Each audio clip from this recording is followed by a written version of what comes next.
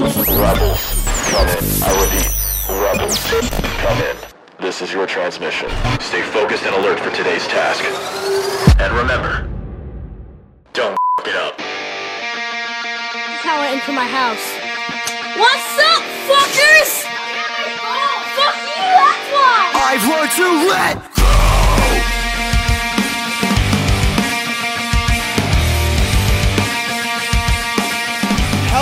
Hello, and welcome back to another episode. Thanks for reporting to the Hideout. It's us again. This is episode 2. I'm your Rebel host, Tyler Soflo, a.k.a. Fatsky. Over here is your Rebel co-host, Tony Soflo, a.k.a. Oh, Pasta Boy. Pasta Boy. Oh, you ain't got your pasta. Where's my pasta? You ain't got your pasta today, I'm boy. sorry, guys. That was loud. That was a little loud. They're gonna hate you for that one. This is the place to come to for a new way to follow the movement. Here we will be talking about everything and anything in the parkour and fearing world, from content reactions to updates, interviews, reviews, advice, and more. But we do it our way, so keep tuning in to see what that means. Today's task, we will be talking about being on a NERF commercial for parkour and how to deal with Muggles when you're training in public. Ain't that right, Tony? That's definitely right, Tyler. It's some bitch to handle with that. So You speaking the truth, Fast. if you're gonna be like, what the hell does that even fucking mean? It's I got because called- he's fat and his idol's Foskey. It doesn't get more I was gonna complicated. get- it doesn't get more simple than that. I was gonna get a little bit more in depth with that. I was gonna talk about how Isaiah called me like American Foskey or whatever, and then say that I can just combine the Fatsky, whatever. All right, so we're gonna just start off the story, or rather, this moment in time that we shared last year, how we got into a NERF commercial. We're gonna talk about what we had to do to get into it. So, Tony, how about you start us off with the process of getting the audition and what the audition looked like? So we got contacted by the owners of Miami Freerunning saying that there's going to be a commercial for NERF shooting in, you guessed it, Miami. And they were looking for like, I guess, a few parkour people. I think it was like 4 or 5. Yeah. And then a lot of background people because they wanted to do this like huge NERF battle scene. And this was for launching like their new blasters and one of their newest blasters. Like they're one of the more like popular ones. And we went to the audition and we're like, all right, well, we're just going to audition to be parkour people because, you know, we do parkour. And and we did it. They had us flip around the gym for a little bit. They gave us a NERF blaster. They had us stand in front of the camera and they were like, all right, say your name, age, what you do, and then say it's NERF or nothing. And we were like, dude, okay. So we stood in front and I was like, my name's Tony Roth. My age is, I think I was 22. My age is 22. I'm from Miami, Florida, and it's NERF or nothing. Straight up. Hey, look, I'm going to say how I did it. First of all, I went into that audition not wanting to do it. Yeah, that's right. I was there for somebody else.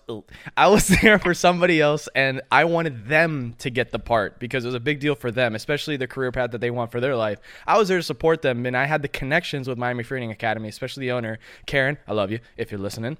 I also love you. And You too, Chris. And then this person that I wanted to get for the part to get, plus Karen, were like, you better do this audition. Do not leave here unless you have done it already. Also, you're friends, so don't leave me out of this. And then Tony also came up and was like, don't be stupid. So I was like, fine, I'll do it. So I didn't even care. And I guess that kind of helped with the audition.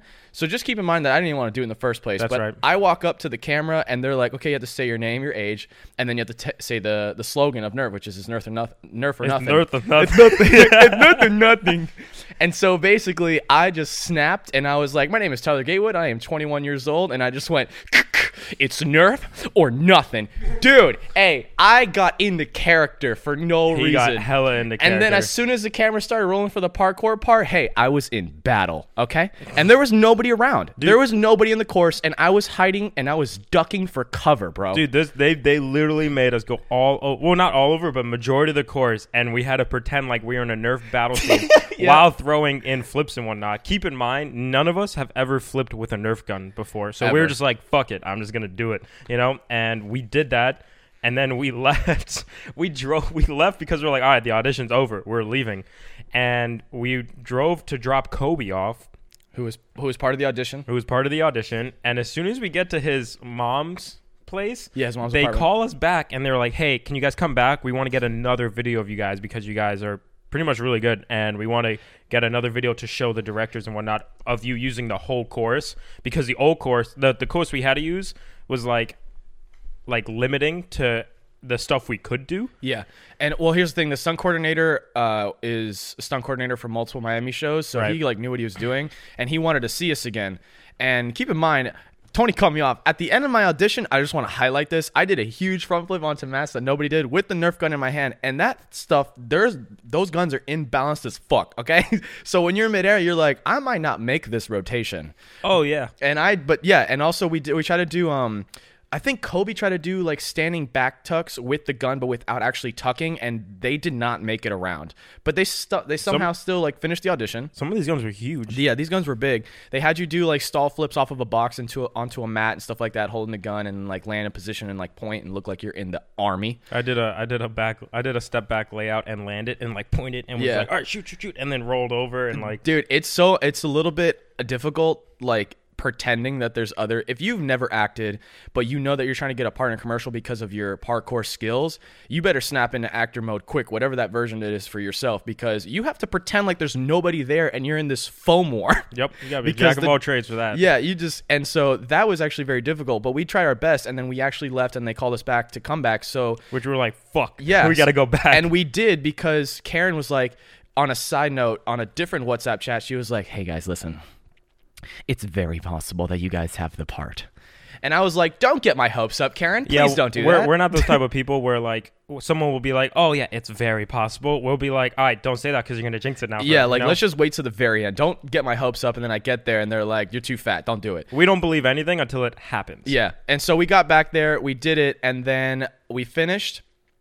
And they got back to us, and then they said that we didn't get the part, and that these other kids. No, I got the part. No, Tony got the part. I didn't. And then later on, they were like, "Oh wait, you did get the part." It was like a back and forth where it was like, "You didn't, you did, and then you didn't, and then you did again." You also skipped really far ahead. We were in New York at this time too when we were getting these calls. I got some of these before we left. Oh no, I remember being at the train station and I got a call saying that it was what are you trying to do? Grab the bottom and raise it up more. Yeah, so you don't have to tilt your head down. It's touching my lip. I'm just trying to teach Tony about some stuff here. Putting some big. Anyway, black yeah, stuff in front of his face. we were at the train station in we were at the train station in At New New York. Jersey, Yeah. and I remember getting a call or an email, and they were saying like, "Hey, like we got." Oh, and I didn't. Right. And then I was like, well, it's a good thing I went into audition without wanting to fucking do it in the first place, because Yeah. I didn't feel so down about He it. immediately was just like, he was like, "I don't fucking care anymore, bro." And then once he got the call, he cared. Hey, because it was a lot of money. Don't say it yet. We'll get into that later. So yes. You know damn well I was about to say. Yeah, I know, right? It was nope. Yeah, so let's just like recap real quick. We did the audition at a parkour gym, which was a big help. Left, told to come back. We went back, did it, left again. Then we had to go to New York for a project. And during that trip, Tony got callbacks and I didn't. So we just basically keep getting announced who was getting the part and who was it, either through phone calls or through messages on WhatsApp. And then eventually the final product, while we were waiting in New York, like basically the length of our trip in New York was depicted was depicted on whether we got this part in NERF or not. If we did get the part, we had to leave New York early. If we didn't, we could stay longer. And the entire time, it was like back and forth. Like I was just kind of getting annoyed because, like, if I have plans and I'm doing something in the moment, don't bug me. But that's Hollywood. And so, basically, finally, the final product of this freaking commercial, after auditioning with a gun and shooting at nothing, the final product was Tony got the part, I got the part, Kobe, or AKA on Instagram, Moby Carcass, got the part, Michael Morrison got the part, Yesenia got the part. And then a couple other kids who weren't actually like parkour. Well, I was gonna get into that later about because they're just actually actors. Right, Like the but parkour athletes are the ones that the ones I just said are the ones that got the part. And also, they changed the whole format of the video. So instead of having all these people where it's going to be a few main stars and then a bunch of background, they completely eliminated the background, upped our pay, and then just decided to use like 8 people for the entire commercial. Yeah, because initially it was supposed to be like a huge deal. Yeah. And that was the final product. And then as soon as we realized that, we had to leave New York. Now, We'll get back to that portion on how the hell we even got back to Florida for this fitting for the NERF commercial at the end of this podcast, so stay tuned. But we're going to get into more about the actual experience being on set with actors who aren't parkour athletes while you're a parkour athlete shooting for a commercial about toy guns. They're actually called blasters.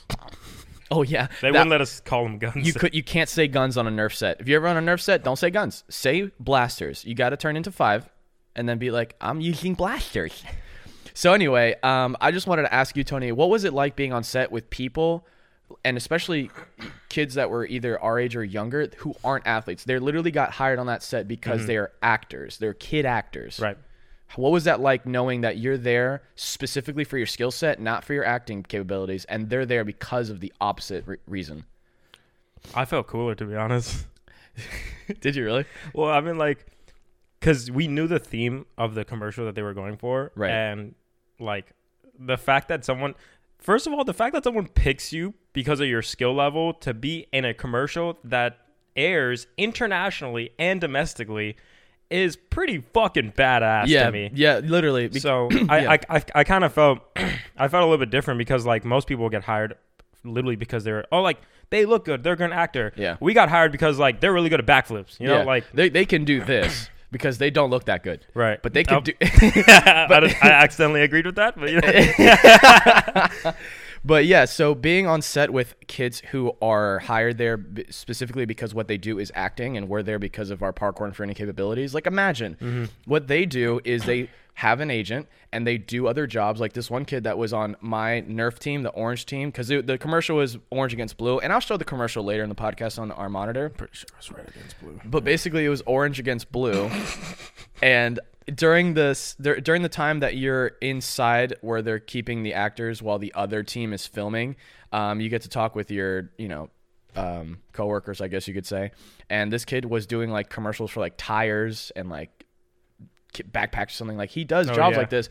While he's doing that, think about it, at a different time, day, whatever, we're out training, sweating. We're not acting. We're not doing a movie set or whatever the heck. We're just training. And this kid is doing that. And then all of a sudden, your two worlds collide, and you're just like, yep.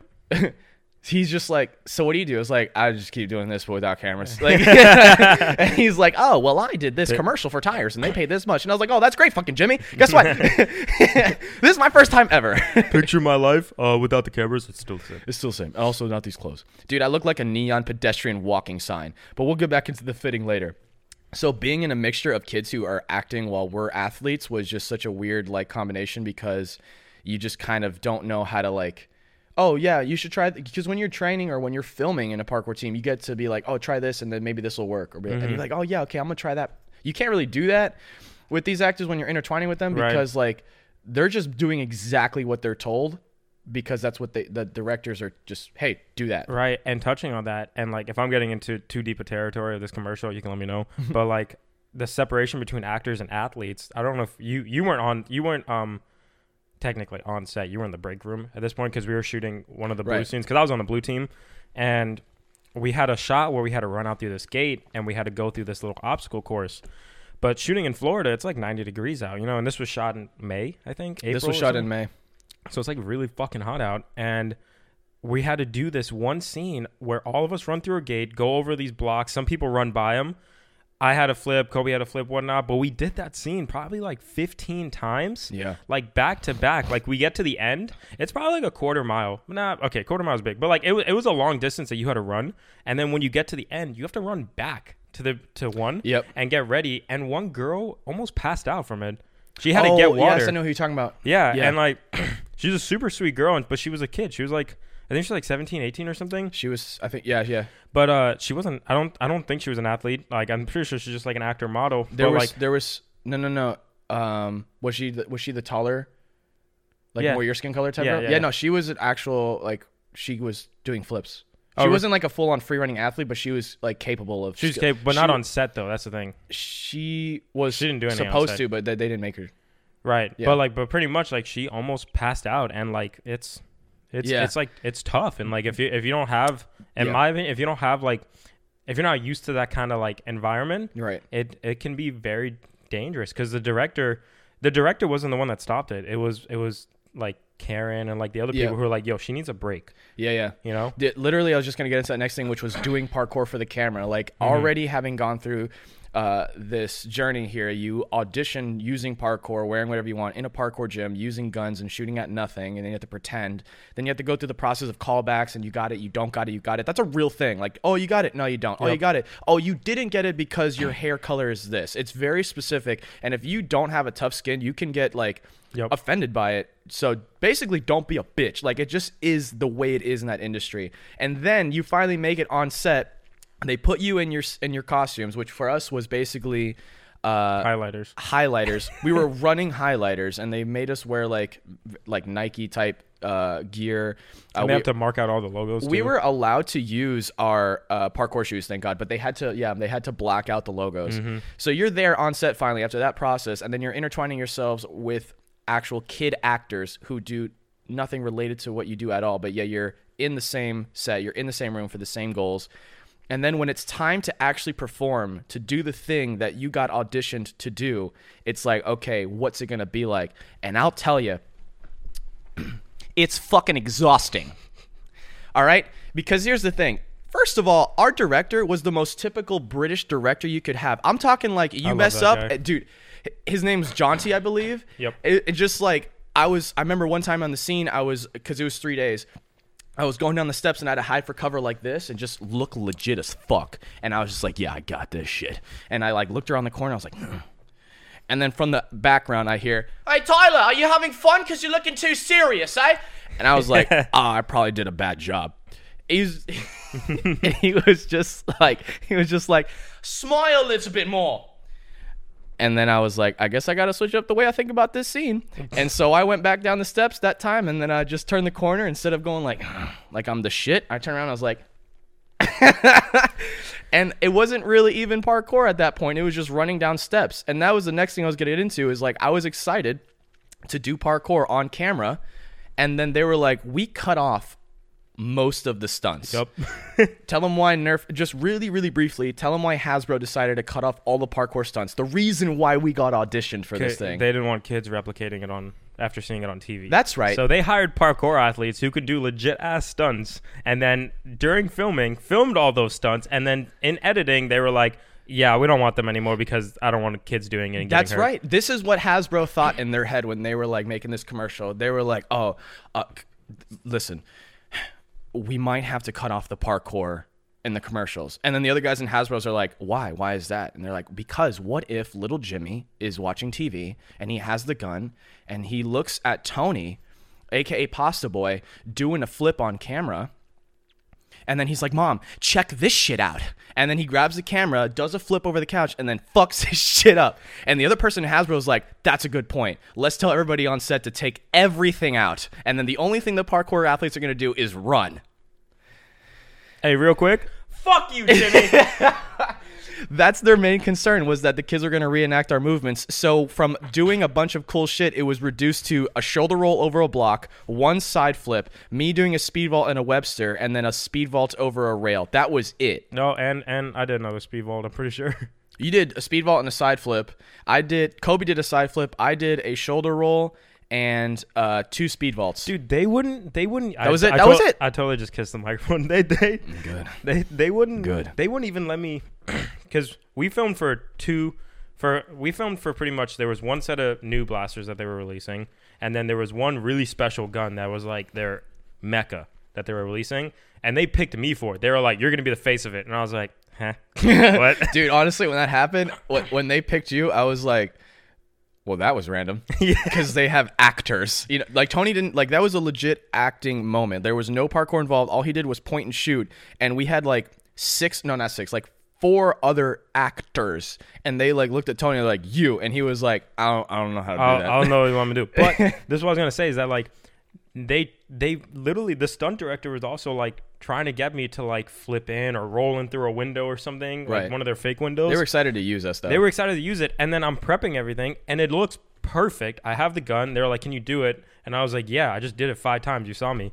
And then come to shoot it, they were like, "We're not gonna do any of that. How about you just peel around the corner?" And I was like, I fucking hate my life. Dude. But I'm in the Nerf commercial, so fuck them. So when I was saying how simple our parkour movements were, obviously we're excited to do bigger and cooler stuff on camera because that's kind of what you got set there to do. But then when it comes down to it, one shoulder roll actually starts to become a little bit taxing with the guns and also having to like do something prior to it. So you have to kind of set up the shot. They don't just like tell you to do a shoulder roll and that's the first thing you do. Like you have to like traverse down some steps, hide behind a block, get up and then roll, and you have to repeat that over and over again. And all of a sudden, one simple shoulder roll over a block is like the worst thing ever. I had to do that freaking shot. Like I said, I'll show the commercial in a second. I had to do that same freaking shot over and over again. And after a while, I was like, I don't want to do a fucking shoulder roll ever again over a block. Like, eat my dick. And then I had to do a speed vault over and take a height drop multiple times. And then after that, I was like, I don't want to do a speed vault ever fucking again. If you're going to show the commercial, we can show. We'll break it down. Like the scene that I'm talking about where the girl almost passed out. Yeah. They can see how long that scene is. And we had to do it like literally 15, 20 times. Yeah, in the fucking heat. We'll break it down. And for those of you that are listening to the podcast on our website, Apple, Spotify, or Google, tune into the YouTube to watch the Nerf commercial, or I'll just leave the link in there. You can watch it yourself. But we're gonna go through it. Do you want to just really quick, like just give an example of like Jonty when he yelled at that one guy to get the blasters when he was remember he was walking away. This guy was a fucking trip because he would snap on you in one scene, then you do it good, and then he just turn into somebody else. Yep. He would literally, what did he say to the blaster one? I don't remember that. There was a guy. So like, first of all, we had our own little chairs that we sat in when we were waiting because we were thinking that we were the They had shit. tents set up for us outside. We started early as fuck. Yeah. And they had tents for us outside to sit before they like got up to say, all right, next scene, and then it was your turn. Because when you're not on camera, you're sitting. Like, that's it. It's just that's all it is. It's just sit. You're not on camera, and then it's your turn. Get up, film it. When your shot is done, sit back down, wait again. That's it. And sometimes you wait for hours. It literally fucking sucks because your muscles get cold, and if you're an athlete, and you have to re-warm up. So we brought warm-up tools and stuff like that. But anyway. But pretty much, like, we were in one scene where we were, like, inside the building, and, like, we were getting ready to shoot the next scene. Everyone was ready, and apparently it was this guy's job to get the blasters and bring them to set. Like, that was his job, to literally go get the blasters and bring them over to the shooting location. And I guess he didn't, or he brought the wrong one. And then Jonty was like, you better get those blasters. And he starts walking back. And then you literally just hear Jonty from the distance be like, can you fucking run? We're waiting on you. We're waiting on you. And then this black guy, I looked at his face. And I call him a black guy. Like, eat a dick, you know? I literally looked at his face and like, he was like... His face was like, I'm about to quit my job right now. And just sped walk a little bit and then just started jogging. And Jonty was losing his shit, dude. Really? Yeah. Why don't I remember this? You might have been in the there was the waiting point we had on set, and then there was a break room, which is where they had all like the props and the clothing and whatnot. Typically, if they were just shooting one team, the other team was in the break room. Dude, Jonty hit his head on a metal beam when we were filming the attic scene. Oh my god. That shit was hilarious because like it was instant karma. He yelled at somebody, turned around, gung, like right there in the forehead. He's like, oh shit. Like I think he was yelling at, I don't know, like let's just put Kobe in this scenario because fuck Kobe. He was like, Kobe, what are you doing? Back up. Turns around, gung. Oh shit. And I watched him put his hand on his head, like rub it, be like, oh, shit. God damn it. I knew that was instant karma, but I'm not going to admit it, so I'm going to walk away. Oh, my God. Dude, that was it for sure. And I was just like, I just like looking like a highlighter with glasses on with no fucking tint because they're Nerf glasses. And I'm holding the blaster. I'm just like, instant karma, bitch. Like, you know? And then I had to just wait there in front of a shopping cart. And then wait for them to call action. But yeah, he would like snap on somebody, but then next thing you know, he would be like, oh, that was brilliant. Good shot. That was good. Good job, Tyler. Like that kind of thing. And I was like, hey man, I kind of half like you, half don't. You're all right. And so that was that. But anyway, the process of filming it was a lot of, like I said, waiting, sitting, being in the room where you're with the other actors in AC or outside under a tent. Then you get up, it's your turn to film, and you get back down. A lot of it was running. A lot of parkour was cut out, and we were a little bit upset about that, but it's okay because Tony and I and Kobe got to throw some flips. I got to throw a vault or two. But then those vaults or flips over and over and over again because it's not your job to recap the footage. It's up to them to recap the footage. Mm-hmm.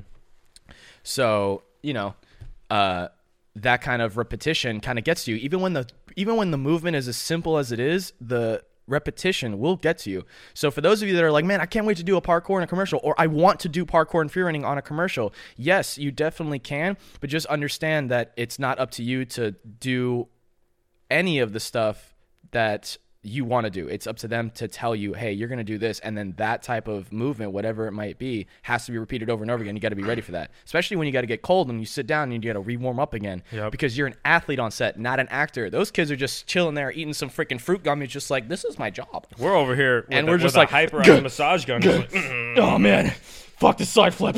It's 7 a.m.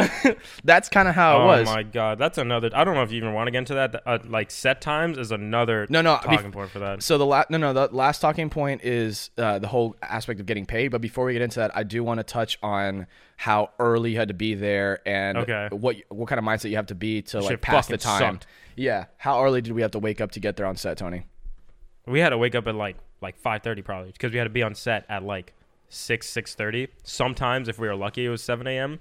But here's my fucking thing. Like we would have to be on set at like 6 a.m. but we weren't shooting till like fucking 1 p.m.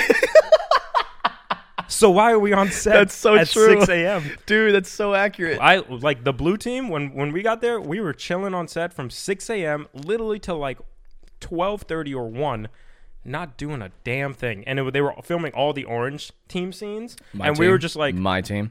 Why the fuck are we here? Right, yeah. Like I remember getting up at like a 5-something a.m., driving to this place, which was the Hialeah racetrack, which is where, you watch horses race, because this is the 1950s, huh? And you bet on horses and be like, yeah, you go that horse, and I hope you win because I put a lot of money on this. Hey, pal, that's how they talk in the 1950s.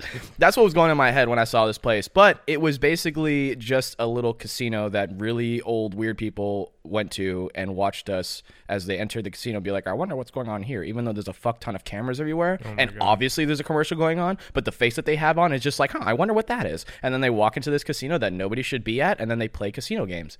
That's what that place was. And I'd had to get there at 6 a.m. and then sit there for 3 hours until it was, or more, and then until it was my turn to film. And that would happen to either me or Tony. And we're just like, okay, hold on. Let's wait a second here. We're on a NERF commercial. And then your mind's like, okay, that's enough. Let's pass the time some more. And then you go off into, you know what I mean? Like, that's enough gratitude. But the last thing before we end this segment on the NERF commercial, I mean, once again, we're going to loop back to the story on how we got to the fitting, which is crazy. And show them the video too, right? And we'll show the video at the end of the podcast as well. I think we're going to do it at the end because it's easier to... Well, you know what? No, we can. Yeah, let's just watch it after we've touched this last point, which is getting paid to do parkour in a commercial and how that changes your perspective as an athlete. Because it is very easy to get paid that much money, which we'll say shortly, that much money to do a couple of speed vaults or side flips, like I said earlier, and then be like, oh, I could just do this forever, and I don't have to really train or get better anymore. I could just do this. No, not for me. We should have like an auto tune, dude. That was no, it wasn't. Yeah, you're right. So we got paid $5,400, $3,000 to get aired. It was $5,450, I think, right? $5,450. Yeah. And that kind of money, I was able to say that, right? I don't give a fuck. That kind of money can make you easily go like, oh, I just got to do a couple of side flips in a commercial and I'm good. And if that's the route you want to go to, fine. Do it. I'm not. Like, punch me in the dick before that happens. Step on my toe and punch me in the dick before that happens. I'd rather become the athlete that he's stepping on my toe. I'd rather become the athlete that I envisioned myself ever since I started parkour, over and over again, training over and over again, get to that point before I just settle on a couple of flips and be like, yeah, that's enough. Like, I understand making money is a big deal and whatnot, and we did make that money, but like the ambition to become a better athlete is still there. The whole aspect of getting paid that much money for a couple movements on camera did not change my perspective on my training or as my viewpoint on an athlete. However, that might happen to some people. And that's okay, but make sure you define what you want first. If you want to be that athlete, don't let something like this experience, change that. Only allow it to affect you in terms of like, man, this is a great experience that I just had because of my training. I'm going to keep going, see what else is out there, instead of just going like, oh, I could just do flips on camera and I'm good. And hold the gun. Oh, sorry. It's a blaster. Blaster. You know what I mean? So like, what's your take on having that potentially change someone's perspective on their training in parkour and freerunning and their goals in that realm of movement. Well, I mean, like, if that's your main goal to kind of just get into stunts, because that's a lot of people's goals is they start parkour and they're like, they don't know too much where it's going, but then they find an avenue in stunt and they're like, oh, this is cool. I can get paid for what I was, learning to do all my life, which is do parkour and do flips. I'm going to do that. But the problem is that, like you said, you take away time from what you actually wanted to do. Right. And your skill level and parkour itself goes down. Your skill level in stunts may go up, but for parkour, it goes down. Like, I've seen a lot of stunt people or ex-parkour people.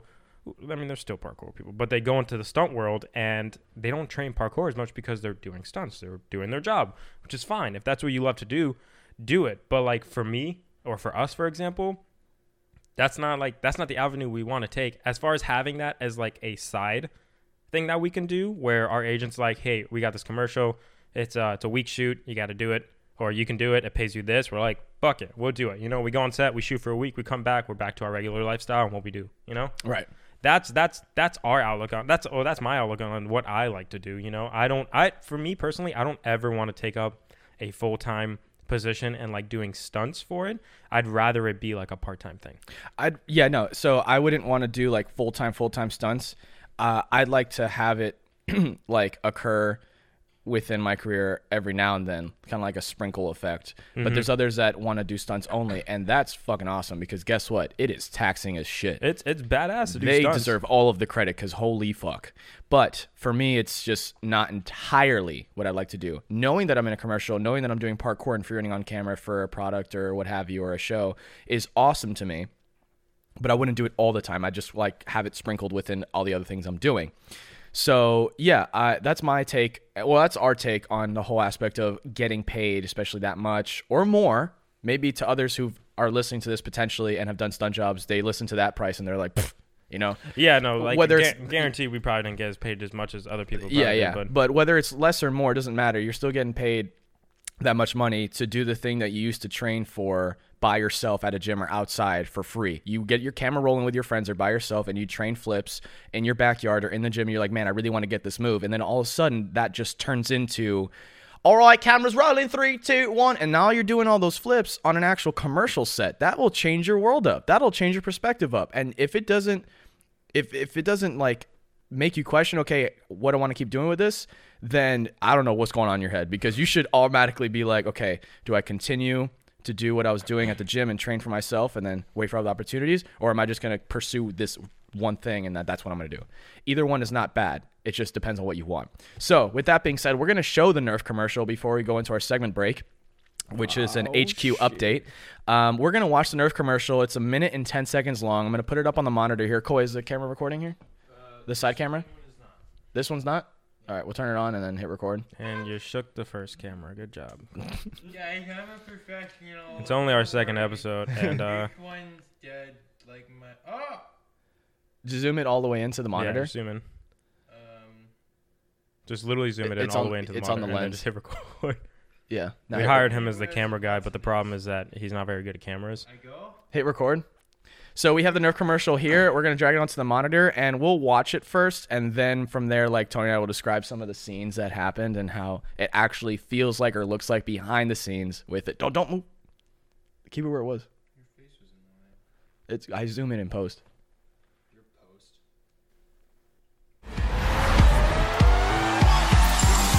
Let the games begin. Oh, look at that who's face. that cutie? Screw you, man. That's the scene. That's the speedball. I don't know what the hell that is. We all in. Let the games begin. For the love of the game, I gave it my last name, cause I'm married to it. To me, it's my everything. I sacrifice my whole life to Damn, that boy was cute. It was me. Fake darts, sick. There's the shoulder roll and speedball that I told you about.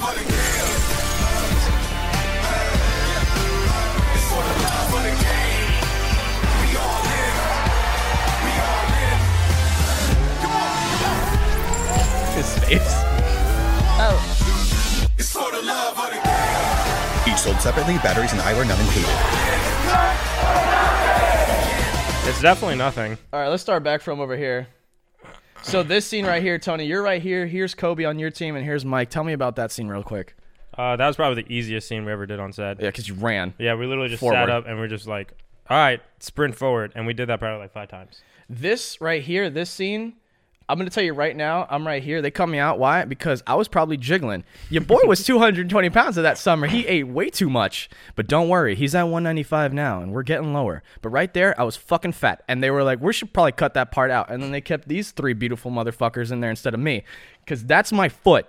Do you see my face or my body in there? No.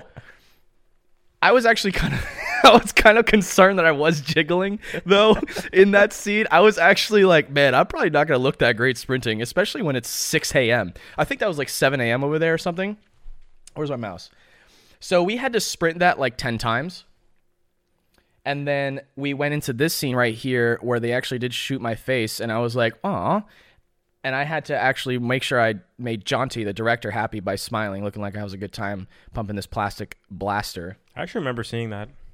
Like, we had to sprint. We had to sprint to this block, grab it, and I had to, like, act. Yeah, look like I'm looking forward to shooting somebody. Like, nobody plays Nerf in an environment like that, but I had to make sure that I was looking forward to it. There's 2 buck teeth right there. And then we had to run off.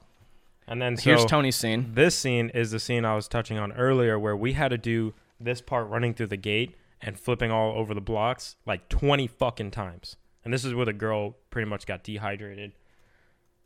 But do not attempt professional stunts on closed court. Yes, I like to think so. They had to put that there on top of all already the small stunts we had to do.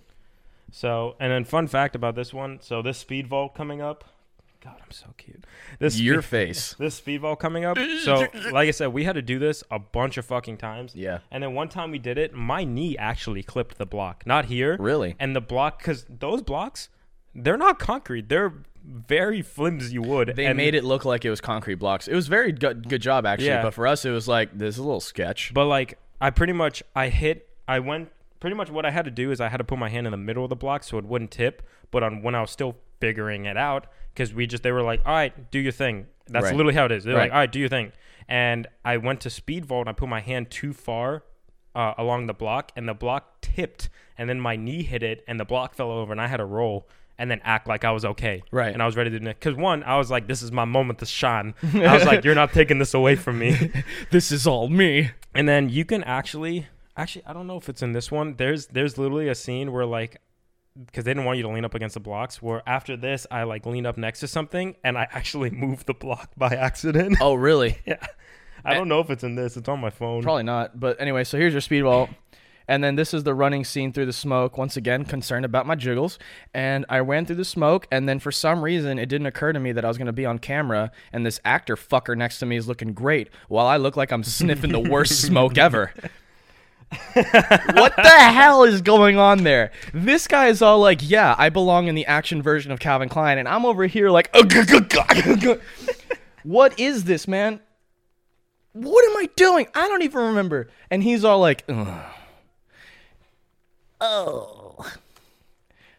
Safety vaults. Oh, did that a bunch of times. I did a Webster off of that, and they were supposed to put it in there, and they didn't. They cut out my scene too. I side flipped over the You side wall flipped over the wall to come in. Another example of how they were cutting down our stunts. They cut out probably like half of this shot. Yeah. So that was the first thing we ever shot when I got there. That was the first day of filming that courtyard scene. This motherfucker again. This scene right here, the director got mad at the cameraman for not having filmed this correctly to put animated darts. That was hilarious to watch. That took a while to do. In that scene, I did a double speed vault or a double safety vault. It looked pretty sick. Never put it in. What the fuck is that face? I don't know. Look, I'm like animated, okay? I'm invested. I'm invested. When I'm in that scene and I'm on set, I think it's for real. Okay? They're not. They're just there because they know how to look good on camera. And so obviously look like I'm taking a shit. And so that was the scene I was talking about, where running down the stairs and hiding behind a block and then looking like I had a fun time, and they never put it in there. Tony's is in there though. That's Michael Morrison. He's in South Florida. He trains parkour as well. Looking like a snack. Looking like a full snack, but also looking like he sniffed something wrong. Animated bullet sick. And then this is the shoulder roll I was talking about that I got sick of. Speed vault drop. Look, you can tell that I was getting tired of that drop because look at my tech. Straddle. Like, I don't take drops like that, but after a while I was like, fuck it. And then this is the attic scene I was talking about where the director hit his head on a beam. He was yelling at Kobe or somebody. And that's the girl that passed out. Almost passed out. No, it's not. That wasn't her? No, it's the girl on my team. Oh, this girl on your team. Yeah, that's what I was saying. I don't think the girl on my team didn't do flips. This is the girl that did flips. She was on my team. This took a while. Kobe's side flip made it in. Okay. Now let's just explain something real quick. Do you guys see me in that scene? No, right? It's because I was trying to be like, hey, Gianti, the director, can I do this cool thing to descend down the steps? And he was like, sure, Tyler. Do you know why? Because they cut me out of the fucking shot. I'm way the fuck over here, running down the ramp or the hand walk thing of the stairs, and I'm like, yeah, sprinting. I'm on this side of the shot, and they're like, yeah, go ahead, Tyler, it's fine. We'll put you in there. No. And then to top it all off, look at this fuck. I know him. He knows me. Fuck you.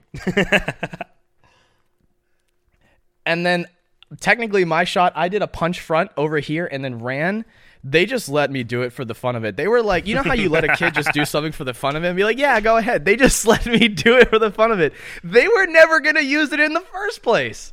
So I just looked like an idiot doing front flip, running over. And the real shot they wanted of me was just to stand there because they're supposed to do a slow motion shot of animated darts going. So we had to look like we were frozen in time. But in reality, I'm just holding it there. That's the actual real shot they wanted of me. Not the other bullshit that they just let me do and let slide. That's a face of like being tricked. That's a trickery face. And that's Yesenia. She also trains and she got the part as well when we auditioned. And then that's us winning because we're better. And there's your boy being at 220. And then that's the end of the shot. I don't know if you have the one I did, the ultra one. God, that's it. You want me to look up the ultra one of what Tony did? The one where Tony didn't do any parkour, where they chose him to be the star child? Peeling around the fucking corner.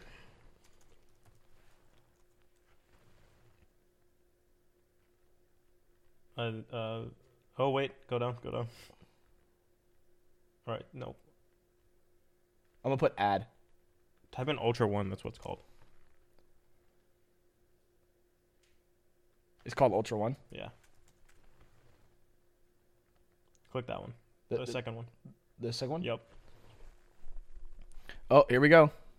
Look, there's your boy. That's fucking it. Look, there's your boy. He auditioned and did a bunch of parkour and freerunning to get into this commercial, and look at all the parkour and freerunning he fucking does. They didn't even put me peeling around the corner. Look at that. He even, not only did he add like a squint, he also added a smirk. Oh, you know what I didn't tell you? You know what I didn't tell you for this scene? They came by and trimmed my nails because they were like, they look too dirty. Jesus Christ. I didn't know that, dude. Yeah. That's the first I've heard of that. Look at that smirk and the squint.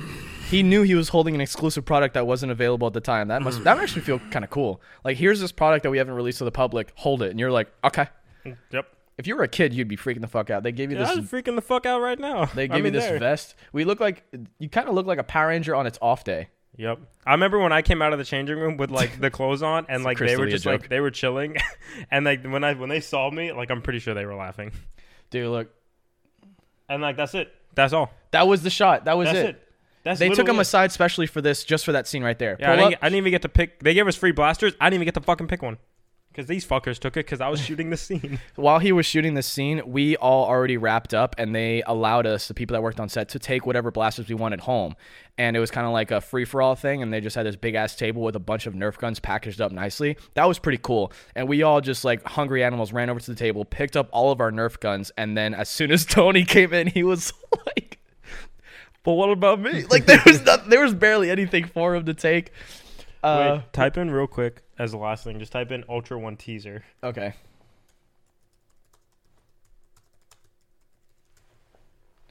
Enter. There's one. I don't remember what it looks like. Yeah, fuck them. Forget it. Yeah. But either way, that's like a quick little like fun bit on get over here on doing parkour and Nerf commercial. Now, like I said at the end of this podcast, we're gonna tell the story of how Tony and I managed to get from New York to the Nerf fitting in Miami, Florida, with almost 5 minutes left of walking into the door. With no rest. Oh God, I can't wait to tell that. We'll get that to the ending. Before we get into that, though, we're going to go ahead and get into our next segment, which is the headquarter updates. An update or updates on what's going on in our house. The first thing is that our main man, Coy White, is staying with us, and he's a key part in the story right? at the end. Go ahead, show your face, Coy. All right, you can take your face out. That's Coy White. He is a huge part in the story that we're going to tell at the end. The second thing is how Julian left 2 bowls of rice in the refrigerator without knowing it. And Julian's sitting right across over there. Julian literally. No, I got it. You got it? Okay. Oh yeah, I video recorded. Yeah. This is the second update of the HQ. Bro, this man put 1 bowl of rice in the fridge and then put another bowl of rice on top of his old bowl of rice. So that he was looking at us just so like, I hate you guys. yeah, straight up. No, he loves So us. that's a second update, but don't worry, now the pressure's on me because I also fucked up. I made the house leak, or in better terms, I made it wet. Yeah, basically, I'm trying to do ice baths in my bathroom, but my shower doesn't have a tub. It just goes to the floor, so I needed something to like submerge myself in. So I bought a 2.5-foot freestanding inflatable bathtub, and I decided to be like, I don't have enough room to shower really if the thing is inside of the shower. So how about I create a little space outside, put the tub there, and that way I can shower, then step into the tub. No. See, your boy isn't that smart. I put a tarp underneath the 2.5-foot standing bathtub, thinking that it can contain the water. I kept the water in there, and then the next day, I was told that my room was leaking. And I was like, hey, what? Walked outside to the patio, looked up. There was literally bulging nipples coming from the ceiling of our patio, dripping water, 2 of them, and then like a crack falling each one. They were milking. They were, yeah. I made the house leak, and so immediately I had to go upstairs and start draining the water out of the tub and be like, well, I guess I have to put the tub inside the shower now, and then shower in the little space that it allows me to, like this, and then step into the bathtub and then do an ice bath. So sometimes we make mistakes in this house, and that's okay. And once we do, you guys will know about it. Don't just like, you're still an idiot. All right, so with that little update on the house, we're going to go right into our next segment, which is we're going to talk about how to deal with muggles in public and how we feel about it now as opposed to when we were teenagers, because honestly right now it's getting on my fucking nerves.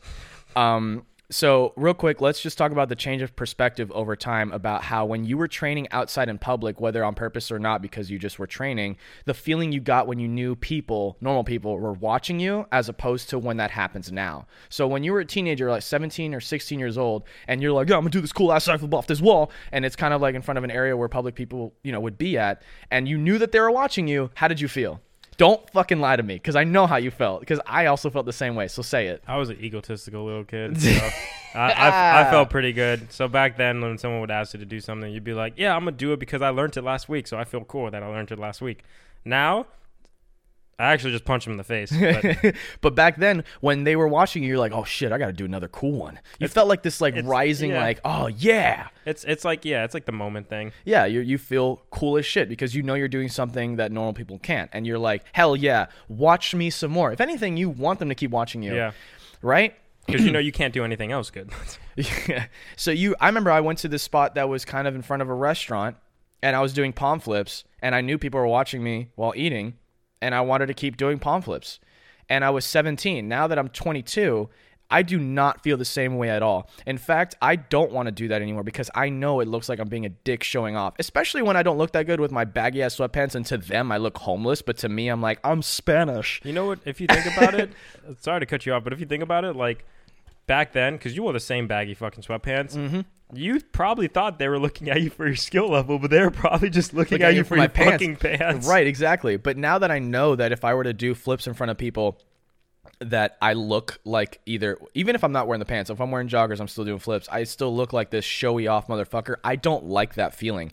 I don't do the whole show off thing, okay? I'm doing it for myself. So my perspective has changed drastically, and I think that has something to do with growing up in your adolescence as a teenager. Mm-hmm. As a teenager, you want like attention because you don't know who you are yet 100%. Also, so your parents don't give it to you. Whoa. And then also when you're into an adult, it kind of changes and you know who you are, you know what you want. And like that whole aspect of people watching you, you kind of get turned off by it instead of turned on by it. And so it's just like, I don't really want to be here doing the flips in front of people. And so I have an example of what I'm talking about as how my perspective has changed now. So the story about when I was 17 doing palm flips, people watching me through the restaurant, I was like, yeah, fuck yeah. Like, I feel cool. Like, I'm going to act like I don't know that they're watching. I'm going to keep doing it. That's stupid. So to flip that script, in 2018, Soulflow Movement did a tour around the entire state of Florida. We visited 8 cities and held a jam, and we did it in 2 weeks in a 15-passenger van. If you don't know about this, we did a full IGTV episode series on Instagram for it. You guys can check it out. I'll leave the link. But in the Gainesville stop, which is the second stop, we were doing a line for the video that for the IGTV videos. Oh my god, I know what you're talking about. And now. these college fucks, and here's the thing, I'm also a college fuck, but not like these guys. Okay, look, let me explain something to you people, and for those of you that do parkour and freerunning, let me know if you're on the same side. Hey, if you say, do a flip for the snap, I'm just gonna go like this. And I did something for your snap, dude. I'm not gonna do a fucking backflip for your Snapchat, because guess what? I don't care, and neither do the people on your Snapchat care. Nobody gives a fuck about what you post. You understand? So if I'm doing a flip, what fucking difference does it make if you post something else? Because they're just gonna go right through your Snapchat and be like, cool, because nobody cares. Don't talk to me like I'm a circus monkey. That exact moment happened in Gainesville. I was doing flips with Monkey, our team member, and he was like, whoa, do a flip for the snap. Dude, you know how bad I wanted to be like, no. From a distance, like yell it so I can like feel the passion and the rage. Do you see the perspective change from like, yeah, I want to do palm flips in front of people watching me through a restaurant to fuck your Snapchat, bro?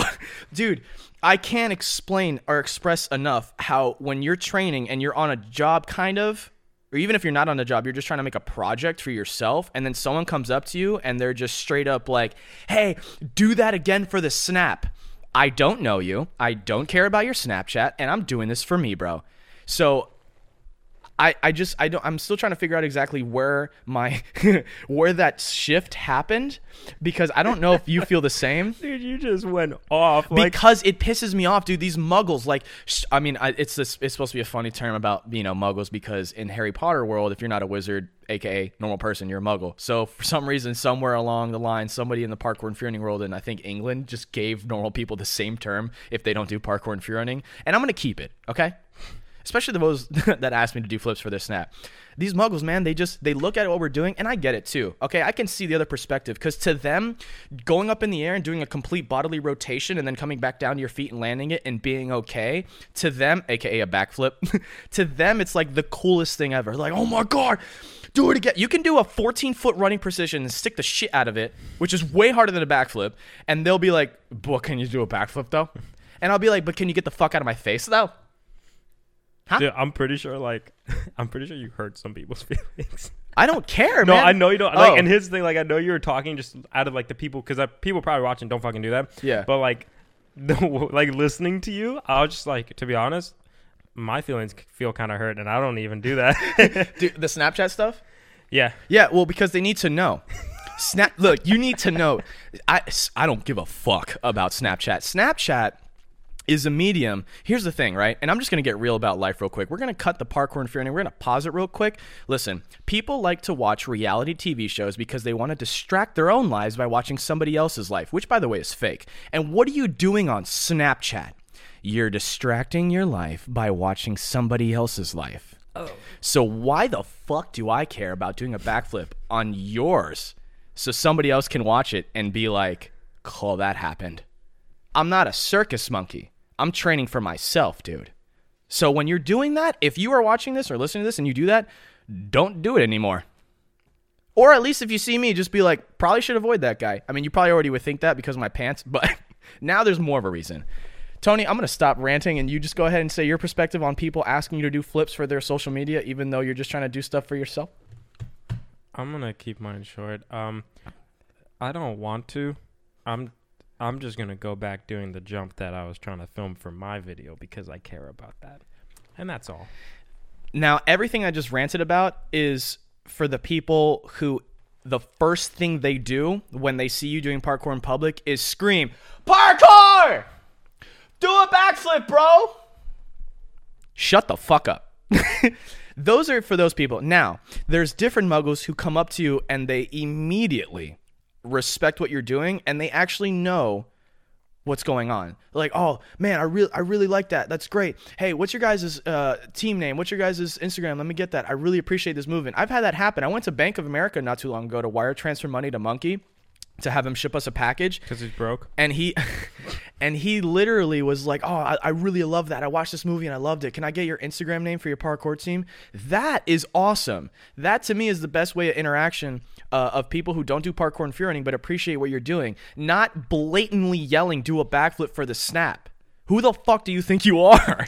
But it's okay because I understand they don't know any better. They see it and they think it's the coolest thing ever, and the only medium they have to see this stuff is action movies or Instagram. They are not in the parkour and freerunning world. They don't know what it's like. They don't understand that it's a legit sport that you train. They just see it as like this crazy superhero stuff, and then when they see it in public, it's like watching like a movie in real life. So they just immediately react, and then they fall to their phone and be like, do this for this, and I'm gonna be like, no, go over there for that. All right, well, now that they know that,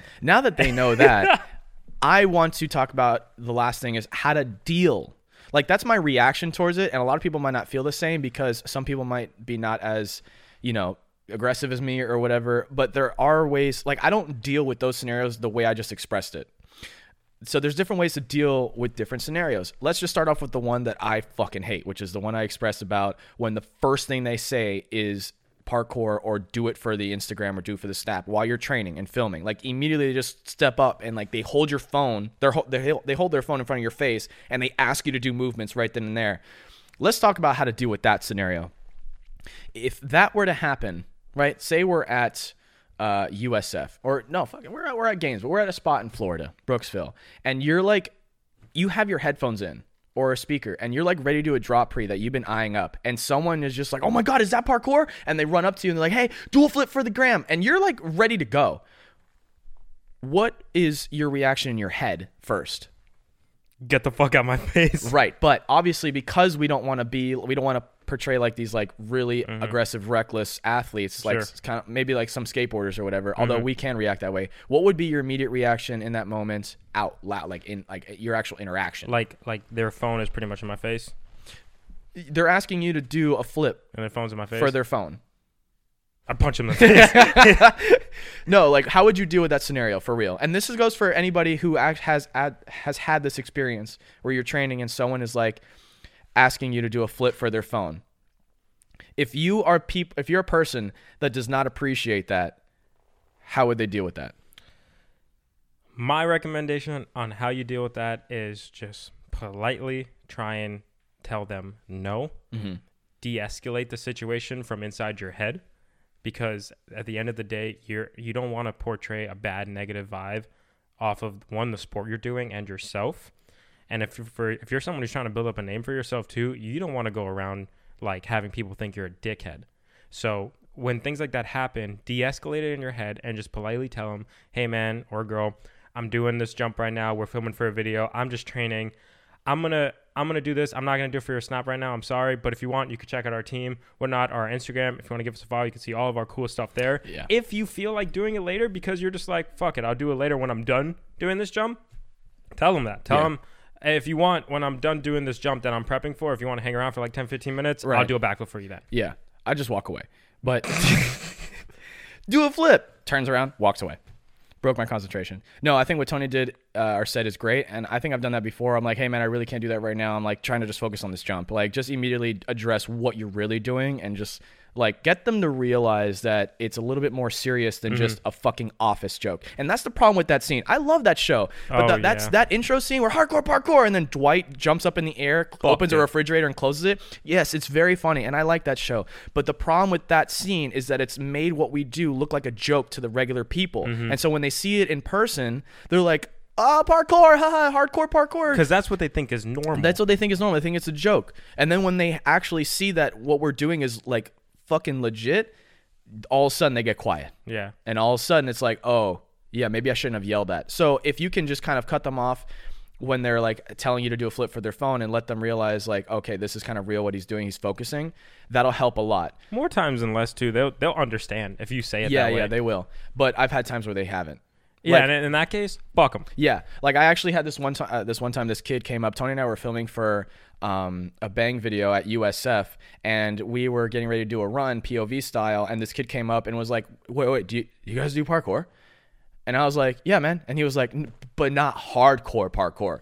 As if there's a fucking tier over parkour. Like there's parkour, but hey, if you're really good, you do hardcore parkour.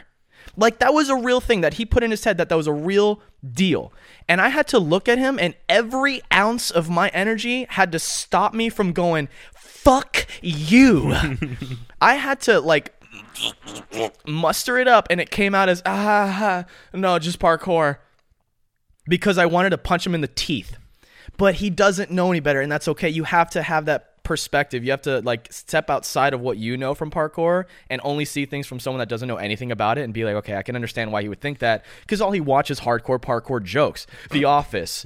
If you watch that and you think it's real and you see people doing it in real life, you're gonna ask them that question because you don't know any better. But to me, it's just like also, like real quick, if you're someone who does not practice parkour and maybe you just follow us because you think we're a bunch of funny assholes, like, and don't be one of those people. Pretty much, don't go up to someone if you see them doing parkour and be like, hey, do a backflip, or hey, are you doing hardcore parkour? If you want to know more about it, wait till you see them kind of hanging around a little bit, and then go up and talk to them like a regular human being. Because we'd appreciate it. And honestly, that goes for other sports that are in the street, like skateboarding and stuff like that. Do the same thing for them. And also, we're more understanding than skateboarders. Skateboarders will tell you to fuck off right then and there.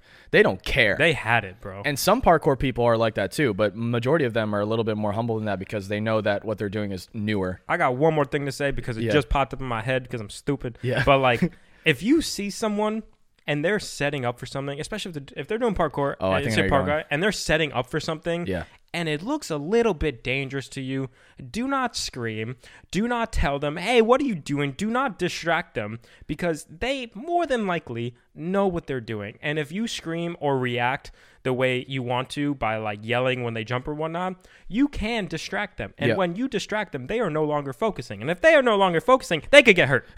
Yeah. And here's the thing too, because there's 3 different scenarios I wanted to play out. The part where I was saying how to deal with different scenarios. Number 1 was what we just talked about, when they have their phone in your face and ask you to do a flip, right? The second one, because the third one's the easiest one, which is when they actually come up to you respectfully, and that's really fun. But the second one is when you're prepping for something and the first thing they say is, oh my God, don't kill yourself. Ah! Do you even know what I'm doing? Do you know what I'm doing? Did you ever think to look at me and be like, he's doing that a little calculated. I wonder if he knows what he's doing. But instead, you just go, I don't know what that means, so I'm just going to inflict my own fear on that fuck and say, don't kill himself. Shut up and don't ever do that. If you're somebody, and I'm getting sincere, if you're somebody who is in public and you see parkour and fearing, but you don't entirely know what it is, you just see somebody doing a gap that kind of scares you, shut off your own fear and just let them do them and watch how they do it calculated, because they're trained athletes.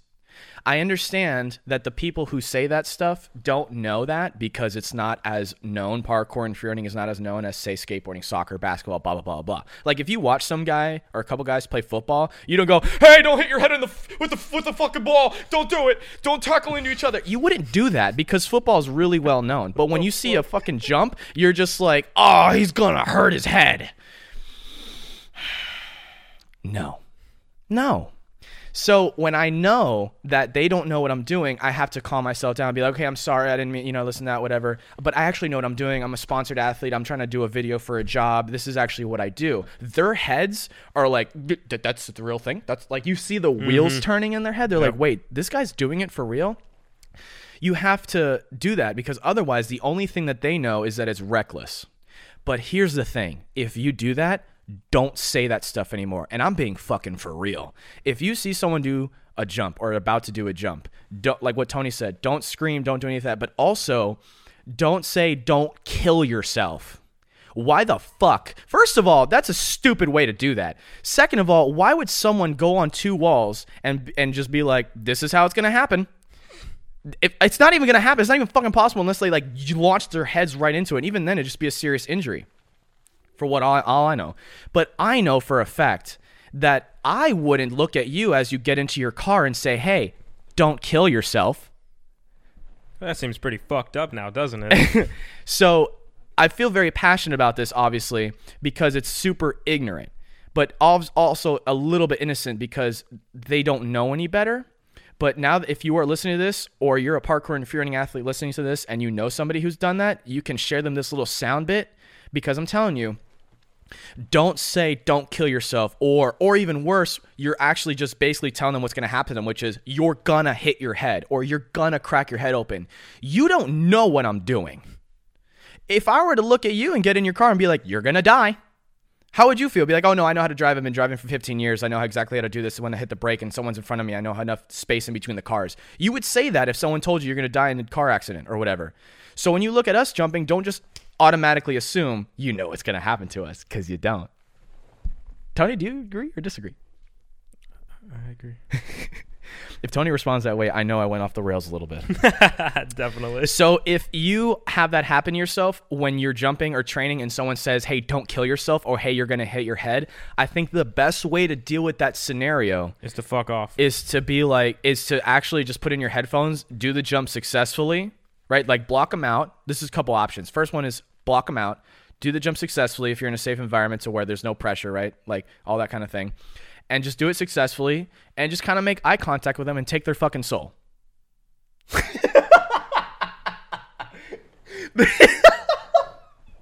Dude, you know that moment though when someone is blatantly wrong and in the moment you prove them wrong and then you look at them, their eyes are just like, I probably should have said that.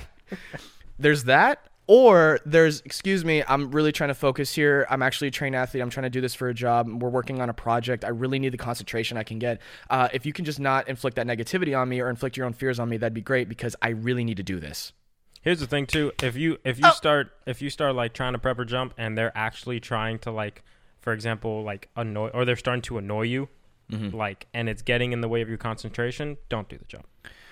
Yeah, especially like, if you can't concentrate, don't do it because especially if it's a hard jump that you're actually prepping for, don't do it because there comes a point where you're trying to prove someone wrong, but then you're also going out of your own skill level by like letting your ego get ahead of you, and that can cause you to get hurt, and then that's just gonna inflict more into them being like, I told you so. Right. And also the scenario that I played out and how to handle it is for one person because I've had that happen with just one person. But if it's multiple people, especially the younger crowd where once again they think parkour is like this either a joke or super reckless or whatever or dangerous and they're just inflicting their fears on you, like it's more than one person saying, hey, don't kill yourself. I've had that happen so many times. Yeah, Tony's right, don't do the jump. You might want to wait till they leave, just wait till the pressure is gone and you can concentrate again. But if it's one person and you have the opportunity to just do the thing after they told you can't, do it. Yep. And then look at their face and watch what happens and then moon them. That's your answer. I have actual footage of you mooning the camera. So that's that. And then the third scenario to end this segment on how to deal with muggles is when they actually do come up to you and they're just curious as to what you're doing, but they ask it in a respectful way where they're like, hey, what is this called? Or, hey, I've actually seen this online. Can I have your guys' information, this and that? The way you handle that is just exactly how you handle any other conversation, which is saying, first of all, thank you. I appreciate that. Yeah, we train at this really hard, this and that, blah, blah, blah. I've been doing this for this many years. Here's our contact information. And then usually the correct scenarios play out very fast where they just thank you and they say, cool, carry on or whatever, and they leave. However, I've had other scenarios where they stay for too long and you kind of want them to leave. Mm-hmm. The answer to that is just say that you have to change spots. Yeah, great. Like after a while talking to them, he's like, yeah, no, great. Yeah, your kids are, cool. Like they start talking about how they were doing stuff in their 20s or 30s, and they're like, yeah, when I was 20, I did this, and you're like, oh, really great. Oh, is that Tony? Oh, we're changing spots. Hey, man, I gotta go. That's what you do. To be honest, you know what I do? Yeah, that's what I've done. I literally just as they're talking, I'll randomly stop talking, and I'll be like, and then I'll just. Oh. No, I don't do that. But like, if there's more than one person there, I'll do that. Like for example, if there's like me, Tyler, and like Julian, and someone's talking to us, as soon as I see their eyes go from me to them, I'm gone. Yeah, like I'm gone. I'm going back training. You just Audi. Yep. Audi 5000. So I know I got into a very intense, aggressive reaction on towards like these ignorant reactions. I mean, interactions with Muggles. But it's because I feel passionately about it. It's because I've happened so many times that now that we have this podcast medium to express it, I'm going to do it.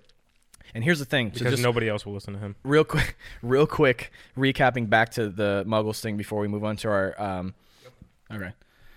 All right, so I don't know at what point the camera just cut off, but I'm just going to continue where I left off. Maybe in the YouTube, there's going to be just a quick like little graphic to cover for the audio where the camera cut off. But we're back, and I'm going to pick off right at the end where I said that if you are somebody that is okay with doing flips for someone's camera when they ask you to, that's great. It's fine. And like I said, I've had scenarios where someone has asked me in like, you know, a relatively fun fashion. I was like, okay, cool, yeah, I'll do the flip. And they're very excited about it because it's like their first time ever seeing someone do a backflip. That's great. But it's when those interactions that I had, like, for example, at Gainesville, at UF, where they're literally asking you to do it for the sake of their own social media, like, personal platform. I don't care. But if you're okay with that, then that's cool. So that's our take on how to deal with Muggles and the different interactions you can have with Muggles. Let's just go ahead and get to our story break before our outro. Story time? This is story time, and let's not keep it too long. But we're going to talk about how we were actually able to make it to the NERF commercial from New York from the help of our buddy, Coy White. On the same day. See, when we got the news that we got the NERF commercial, Tony and I, we had to leave New York immediately because the fitting was like the next day or something. And for some of you who may not know what a fitting is usually a day where they set up a few days before the actual shoot happens, or a couple weeks, pretty much where they get wardrobes finished. They see how you look in certain clothings. Right. They see if you're fat or skinny. But they tailor your look. That way when you get on set, you're just ready to go. Yeah. So what happened was we got the news and then we had to leave. So we got our tickets online with Spirit. Tony did through his phone. And then when we got to the airport, we got there just in time to make it to the kiosk. But the thing is that the kiosk wasn't working. So the kiosk put us 5 minutes late to the desk. And as soon as we got to the desk to ask for help, they were like, oh, you're 5 minutes late. You can't board. And you know what these fuckers said? Yeah, what? They said, hey, if you would have checked in online, then we could have let you on the flight, even though you don't have any luggage. And I was like, hey, I fucking tried about 2 hours before we got here. And you know what happened? Your website wasn't working. That's what happened. So I couldn't. So that's so funny because we were pissed, dude, and you could tell the clerk lady was like, "Oh, the other guy's pissed." We walked away. Tony and I sat down in front of this little Dunkin' Donuts kiosk that wasn't even fucking open at the New Jersey airport, right? Coy, what's the New Jersey airport called? Newark Airport. And we're like, "What do we do?" And Tony was like, "Guess we gotta fucking drop some fat dough on new tickets." Because we have to get to this NERF commercial because we're going to get paid a lot. And real quick, let me just give a context of the time. It's like 6:30 right now. We have to be in Hollywood, Florida at 11 a.m. No, like Hialeah or something. No, it was Hollywood. It was in Davie. Oh, okay. Yeah. But we at 12. We had to be there at noon. No, it was 11. 11 a.m. And we were in Newark, New Jersey at 6:30 a.m., right? And 6:30. Oh, wait, maybe it was 12. It was 12, and we were in Newark at 6:30 a.m. And the flight back is about 3 hours. Right. So we're working on a dumb time crunch right now. And we're like, what do we do? Tony immediately gets on his phone, goes on a different airline because fuck Spirit. Hey, Spirit. Fuck you. Fuck you! Anyway, yeah. Coy, Koi's sitting next to the camera right now. When we talk about what he did to get us there, we'll have him like just right there for a moment. But Tony goes on his phone, tries to look for flights that can beat the time. Remember, we have to be in Hollywood, Florida for a fitting for a commercial that was a big deal at noon, and we were in New Jersey around 6 to 6:30 a.m. So we had a very limited time crunch as far as our flight selection. Tony actually manages to find flights that go from New York to Florida and able to calculate the time to get to the fitting on time, but everything had to work out perfectly. So he doesn't even fucking wait. He drops the dough, the SoFlo movement dough that we had, thank God, and we get 2 new flights with American Airlines. I think it was Delta, actually. Or Delta, yeah, you're right. He gets 2 new flights from Delta that were how much each? Like $200? Yeah, they were like $200 because we bought them like an hour. And that's not a way to show off the money that we have or whatever, because we don't.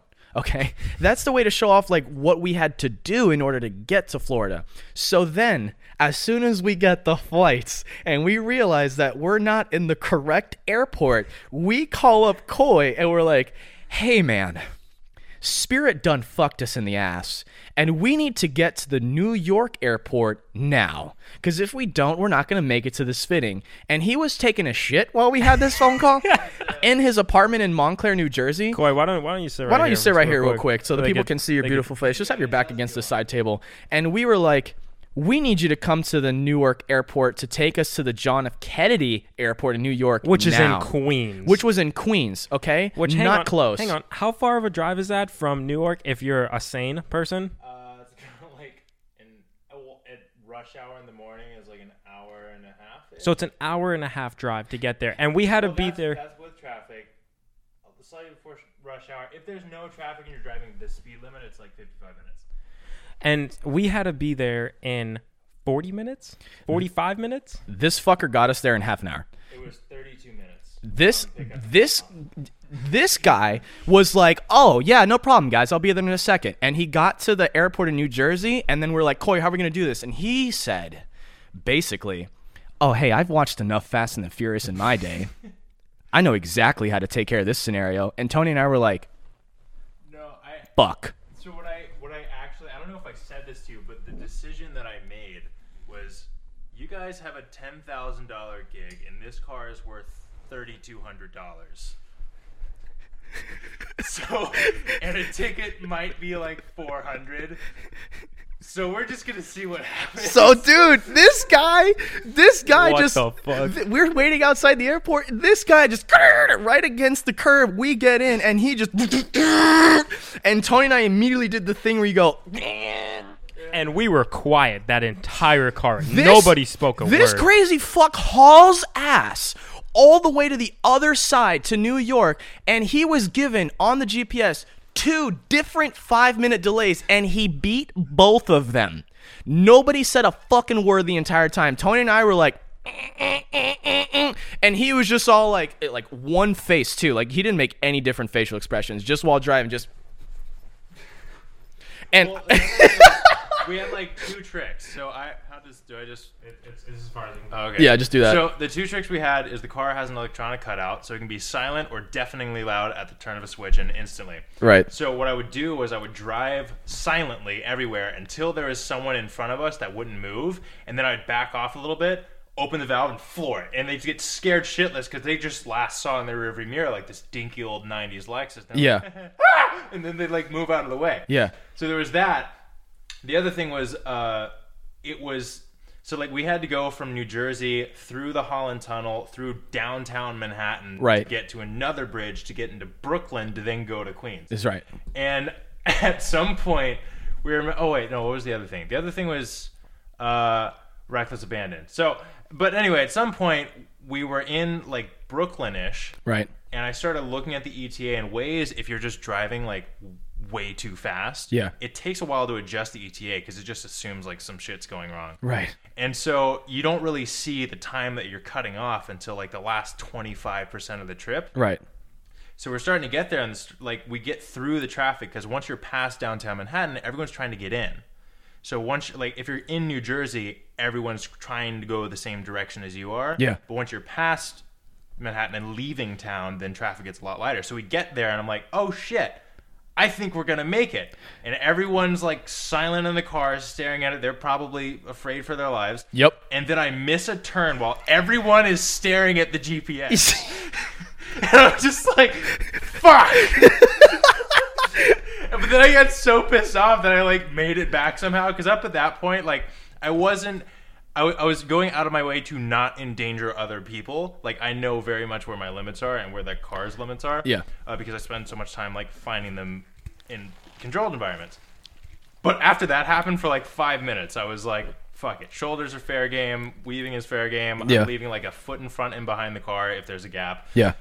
We're going to do this. And so Dude, all of those... See, here's the thing. All of those things were happening in your head while calculating. The entire time, I thought I was in a fucking movie. I didn't know any of that stuff going on. He's just like, yeah, the weaving in and out, I'm going to do this one. I'm going to be silent behind a car, and then I'm going to rev up so they can move out of the way. None of that stuff registered in my head. I just knew that I was with freaking Vin Diesel, okay? Pretty much the thing you need to know from this is that if you are a director and you are looking for a stunt driver for your movie, Coy is 100% the person you want. I've seen this motherfucker from the moment I realized, oh, this guy's actually good, is when he drifted and parallel parked himself in between two cars from the other side of the fucking road.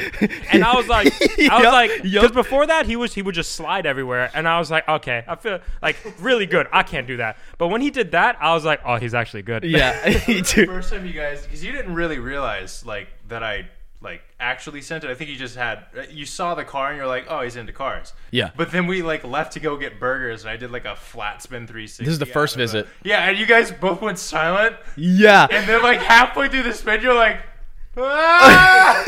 Dude, the latest reaction ever. Yes, dude. I was like, oh, he could do this. Dude, here's the thing. You know I'm fucking terrified when I start cursing in Spanish and I don't speak And he Spanish. doesn't speak Spanish. That was my immediate reaction. Dude, so then this guy gets us to the New York airport on time, and then we're like, okay, go, bye, we'll see you later, bye. Like, we couldn't even, like, have, like, an emotional, like, slow motion, like thanks, Dad, I'll see ya. see you later. It was just more like, thanks, Dad, we'll be leaving. So I'm already in shock that he made it that fast, beat 2 5-minute delays, and drifted his ass over to this airport from New Jersey to New York and Queens. What were you going to say? To get to you guys, because I was in Montclair and traffic was picking up, and it was like a 20-minute drive to Newark. Oh, my God. Hey, how soon can you be here? And I'm like on the toilet, like, fucking, when's the flight? I'm like, cool, I need you to leave now. Yeah, we were like, you need to be here now, dude. Okay, I think I could do this. Right. And then he did do it, So that was the first part, though. The hardest part was, like, making sure I could get to you guys to pick it up to make it even worth attempting the drive. Right. And then once I got there, I was like, all right, that was a 25-minute drive. That should be 35 with traffic, and I made it in 15. I think the rest of this can happen. Right. And he did do it because he works for Universal Studios secretly. He's a stunt driver. Well, okay, so I will say since then I have gotten my first official stunt driving credit. And it's with Really? Parkour Club Manhattan. See? No shit. I didn't know that. I didn't know that. Yeah. I didn't know it was going to happen. Hey, everybody either. clap it up for Coy. So we get to the New York airport, and then we're still panicking. Then we get into the security line, and it's long as fuck. And as soon as we get into the security line that's long as fuck, in my head I was like, of course it is. Why wouldn't this journey be any harder? We actually make it through. Well, no. With your backpack, right? I was Yep, gonna get to okay, that. I Yeah, was yeah. gonna say. So I make it through, right? My backpack's fine. I put it in the conveyor belt, whatever. They check to see if there's anything weird, because there's not, because I'm not weird. And then they leave, and I leave it. And then I look behind me, and Tony's not there. And then I start to turn the corner a little bit because the gate was behind this wall where the exit of the security line was. And Tony is there with a TSA agent unloading his bag. They're taking his backpack apart and like finding something. What were they doing? Because Tony had to have the gimbal and camera equipment in his bag. So when they saw a bunch of stuff that was battery operated, they were like, this guy's got a bomb and he's brown. So they... There's something fishy here. There's something fishy We here. can't take no We're risks. going to pull him over. Plus, he's wearing this really, really weird hoodie that says Rebels with the cause on the back of it. That I don't don't make know him what the look fuck good. that is. That sounds like some terrorist shit to me. That looks like some culty shit. So they take apart his bag trying to find this gimbal, and then Tony's just staring at him. And then they finally realize there's just camera equipment, and he's like, and Tony said, I know for a fact, he was like, you feel stupid now, don't you racist bitch? And then they put his bag together, and I'm waiting in line at the gate. I'm the last person to get in the gate. Everyone's already on board on the flight. As if Koi drifting our ass over there isn't enough and having to buy new flight tickets, I'm the last person at the gate. Tony is at TSA, finally finishing up, putting in his bag. Then he reaches to the gate. We get in the plane at the same time, sit down on the plane. Part 2 of just staring off into nothing. We get to Florida in Fort Lauderdale. It's not even done yet. Dude, it's not even done yet. We get to Fort Lauderdale where Tony's mom is there meeting us with his car. We get into Tony's mom's car. She already has Bang and Nature Valley bars packed up because she's a mom. I love you, Mom. And then she drives us to his house where we get my car. We get in my car and then drive to the fitting, and we made it 5 minutes before it started. Oh, fuck. Dude, and then when I got in there, and they don't even know half the shit that happened to get to there, they were like, shave. Oh, yeah. I was like, what? Like, we need you to shave right now so we can do the fitting. And I was like, you know what? It's been a long day. Fuck it.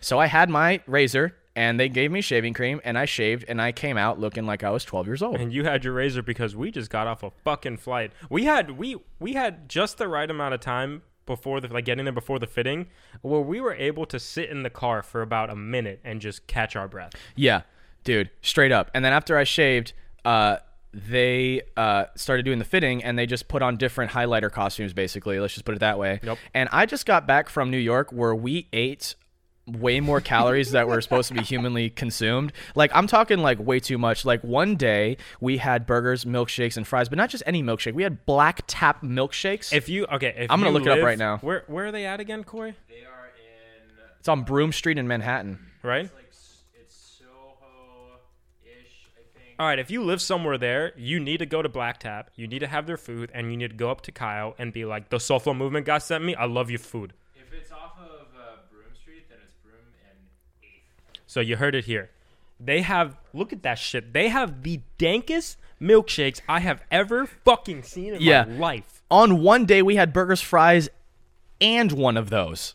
Okay? And then another day, we went to Jacob's Pickles, where we had each a huge chicken tender southern biscuit with grits, and he had pancakes with chicken tenders, and then we also had barbecue chicken macaroni and cheese, and then we also had dessert that was a mixture of, get ready, fried Oreos, bread pudding, and then what was the third thing? It was ice cream, but we got 2 because we got like. No, we got 1. Oreo. Oh, are you sure? Yeah, we it was got a mixture of bread pudding, fried Oreos, and cookie. It was a cookie, bread pudding, fried Oreo skillet with 6 scoops of vanilla ice cream and chocolate drizzle. Hey, that was another day. And then all the while in Koi's apartment, Tony and I were eating Kraft macaroni and cheese up the ass. So when I got back for this fitting, your boy was fat. And the director made a note of it. Because when I put on the final costume after having that fuckery of a story that I just told you to get there, I put it on, stand in front of a white wall, looking exhausted as shit. And then John T is looking at me and he's just like, oh, Tyler, why are you so fat? Is that what you wanted to say? You can say it. I know I look fucking fat. You don't even know half the shit I ate. I think you had the largest clothes on. Like I had the largest clothes on. They were trying to find another size, and he had the largest size on.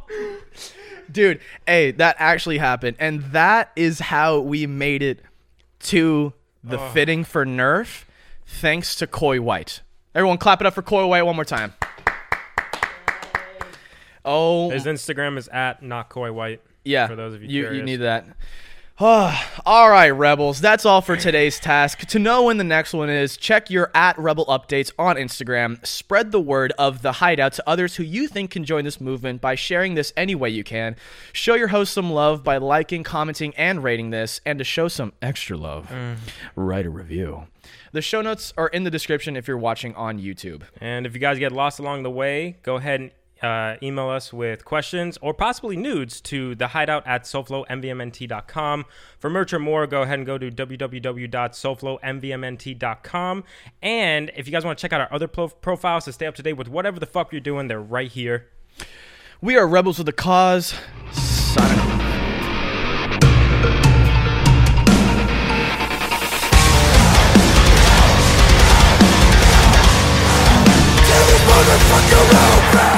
Mission complete. That is all today, Rebels. Report back to the hideout next week for your new task. Over and out.